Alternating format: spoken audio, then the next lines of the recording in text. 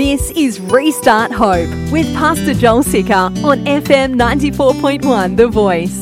Conviction is keeping you up at night when you have to go to God and say, God, I got to take this to you, man. I got to come real with you. I got to be honest with you, because kingdom life is not about just enlightenment, but it's about edification. Continue reading this, and it says, and it's like nails firmly fixed are the collected sayings. In other words, saying this edification, it's like a nail hammered into a piece of wood. Try to pull it out. Yeah, it's going to be hard. This edification that happens, it's a process that actually will shape you for the rest of your life. I say this very often. You spill what you're filled with when shaken. When God is edifying you, when He's building you up with His word, with His truths, sin cannot take that away from you. Shame cannot take that away from you. Circumstances cannot take that away from you. God, that's how God wants to build us up. That's the part of the kingdom life. And then He says that the words of the wise are like goads, are like nails firmly fixed, are the collected sayings. They are given by who? By one shepherd. If you have it in your English Bible, it'll say a capital S. I mean, I don't know what other language you'd be having over here. That'd be funny if you had I have a Hindi Bible over here, right? But the capital S, and it's because, track with me, so far, Solomon has called himself the preacher, the Kohelet. And now he says, the collected words, these wise words come from the shepherd, the one shepherd. And the English translators put the capital S because they realize that he's talking about Yahweh, the eternal God. He was called the shepherd of the people of Israel. Help me out with Psalm 23 verse 1. The Lord is my shepherd. I shall not want. Psalm chapter 80 verse 1, the psalmist writes, he says, here, give ear, O shepherd of Israel, you who lead Joseph like a flock. I wonder who he's talking about. You who are enthroned upon the cherubim, shine forth. God is known as a shepherd. And he says, these words of edification, it's God's words. It comes from Him. Jesus shows up on the scene in John chapter 10, and He says, I am the good shepherd. And He fulfills this beautiful thing that they've been waiting for of the shepherd. And Solomon, man, in fact, some people believe that this is like a messianic prophecy of Solomon knowing that, hey, these wise words are going to come from the one true shepherd, whose words are going to edify, whose words are going to bring life. Church, I care for you very deeply. We're living in a time where I believe that God brought me to this country for a reason, because you have the Eastern way of thinking, of spirituality coming into this country that God's blessed because of its Judeo-Christian values. Enlightenment is not kingdom life. Edification is. You see, oftentimes we choose enlightenment over edification because it's easy. You're not poked. You're not pulled out of the rut. Sin doesn't have to be called sin. You can be comfortable. We'll applaud it. And as I've been writing this, God's been confronting me of saying, hey man, how much of theology do you change because you want to be enlightened and not be edified? How much of God's word do you just kind of ignore because you're like, if I go there, I've got to change my lifestyle? I'm not just talking about unbelievers. I'm talking about staunch believers who follow preachers who don't follow God.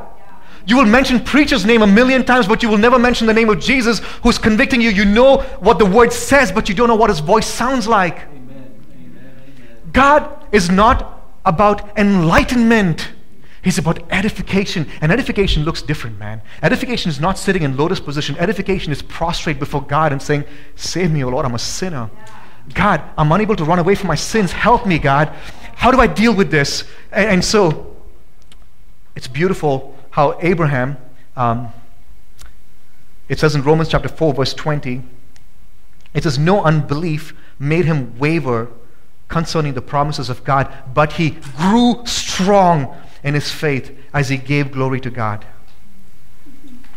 It's very interesting how when we go through unbelief, when we go through hard times, it's easy for us to run off after, let me just be enlightened with something new that will make me feel peace, that will be delightful words for my life, that will give me more mental clarity, but it's not truth that edifies. Are you tracking with me? Okay. He says, verse 12, my son, beware of anything beyond these. Of making many books, there's no end. And much study is a weariness of the flesh. I was talking to Sarah last night when we were kind of running through our songs of worship. And she was She was saying, like, man, there's so much content on social media right now. It's just so crazy. It's just so inundated with the content. I just don't know what to do. And the big hair is like moving on. She's like, I just don't know what to do. It's just so crazy. And, it's just insane. And it occurred to me that we're not just living in a time where we're so inundated with content. Even when there were just 2 people on earth, we were inundated with content when the snake spoke. There's always been too much content. The question for us as believers is, if we're going to live the kingdom life, are you willing to choose content that will edify and not just try to enlighten you? It's good for the eyes, it's good for the stomach. I will take it, I will eat it, num, num, num, I'll be like God. Enlightenment, not edification. And when Abraham, it says that when trials came his way, he did not waver, but he grew strong in his faith. Church, don't be like the people that Paul writes about to Timothy when he says they're always learning. Timothy chapter 3 verse 7, they're always learning and never able to arrive at a knowledge of the truth. There's always a book that you can read. There's always a post that you can read. There's always something that you can read that will confuse you, that will change you. Sometimes as Christians, we're so busy running from one church to the next, from one ministry to the next, just you're trying to learn stuff, but hey, learn what's right in front of you. Read the Bible. You have God's Word. You have the Holy Spirit in you. Ask Him to teach you. And sometimes we run after so much knowledge or delightful words or clarity of mind that you forget to learn, to practice listening to the Holy Spirit's convictions and repenting from your sin. We can't get through this life as living just under the sun, but have to acknowledge that we have to live under the kingdom of God, in the kingdom of God, through the Son of God who loved us and gave Himself up for us, by paying attention, by heeding to His words that edify. 1 Peter chapter 2 verse 4 says, as you come to Him a living stone, rejected by men, but in the sight of God, chosen and precious. So you might not be woke in this world, you're rejected by men, but by God you're accepted. What a beautiful thing that is. Let's be hated by men, it's okay. It's okay if people call you names, but make sure that you're accepted by God. It says you yourselves, like living stones, are being built up. In other words, are being edified, are being built up as spiritual houses to be a holy priesthood, to offer spiritual sacrifices acceptable to God through Yeshua, through Jesus Christ. Okay, here's your application question for you. Plain and simple, how are you doing in the area of edification, of being built up? In other words, are you repenting daily and choosing to be built up, or are you being torn down by worldly lies? I know that it's easy for us to kick our sins under the carpet or align yourself with somebody else that has the same problems and say it's okay. Listen, what I do, some people doing it, they would live with guilt the rest of their lives. Certain ways I speak, I can never imagine some other person saying it. And if you're just trying to align to imitate me, my life, dude, you're just trying to be, enlightened. But when you go to God and say, God, for me, what do you have for me? And again, in the kingdom life, we're unique. Your calling is so unique. Your gifting is so unique. I'm so unique. And when you're trying to be like somebody else, you're demeaning God's calling on your life. Right. You got to go to God and be like, God, bring conviction, Lord, for sin in my life. What are you calling me to do? It might look different. Man, if you look at my older brother and me, because when America, people think we're twins because he's brown, I'm brown, I have long hair, he has long hair. I just tell people I'm the better looking twin. But he preaches different. He's a pastor, and he and I don't think we can ever work together because he's too, good. He's got a better American accent than I do. He speaks slowly. He doesn't need a rock star. People love him everywhere he goes. It's crazy. I love him. He's a great guy. But his calling is different, and my calling is different. And it's beautiful watching God do something in his life. And for a while I was trying to be like him. I was trying to be enlightened, be more like my brother. But it's nice when I go to God's word and say, God, what are you calling me to do? And then God starts bringing sin in my life. God starts bringing the insecurities in my life, the shame in my life that I need to get rid of, and so that I can answer the call of God. Okay, second thing that Solomon says, if you're tracking. Second thing he says, is kingdom life is not about omitting, but about committing. It's not about omitting God's commands. It's not about omitting God's commands, but about committing to God's commands. I've been hearing about this new diet. I'm not going to try it. It's called the elimination diet. Did I say it right? Elimination? Elimination. I eliminated the E. The elimination diet.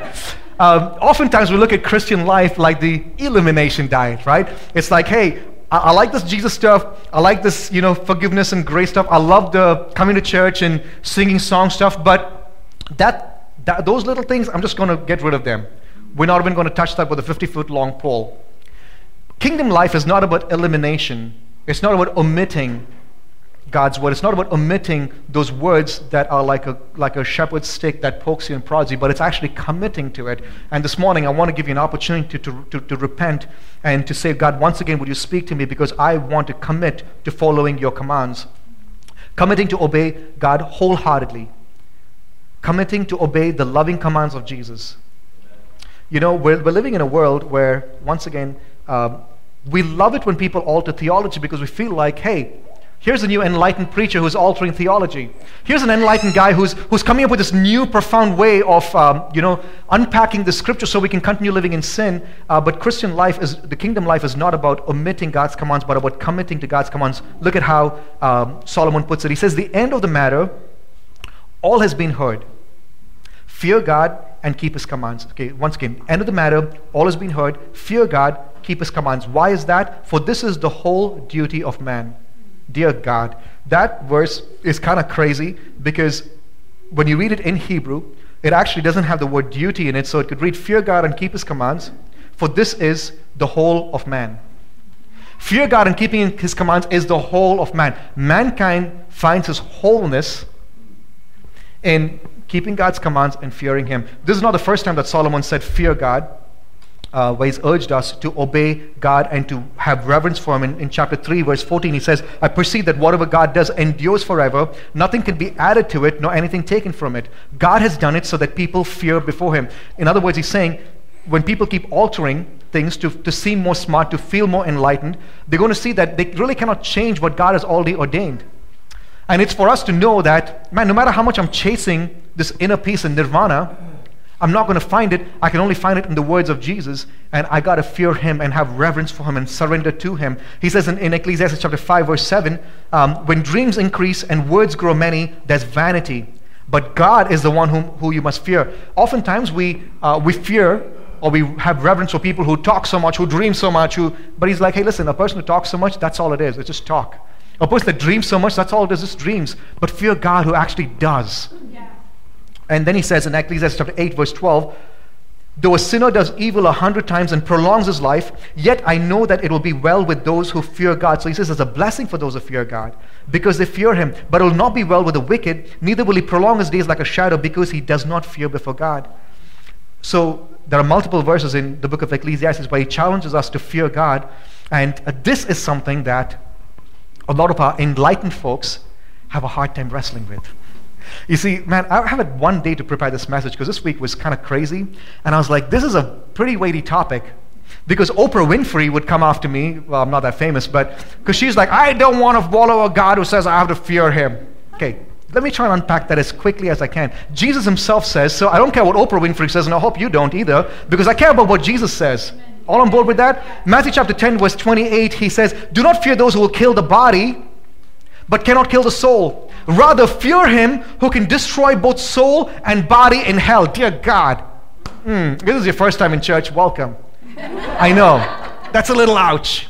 It's like the doctors that say, you're going to feel a little pressure now, right? And the stand-up comedian, what's his name? I forget. He's like, it's like a 2x4 to the face, right? Little pressure, a lot.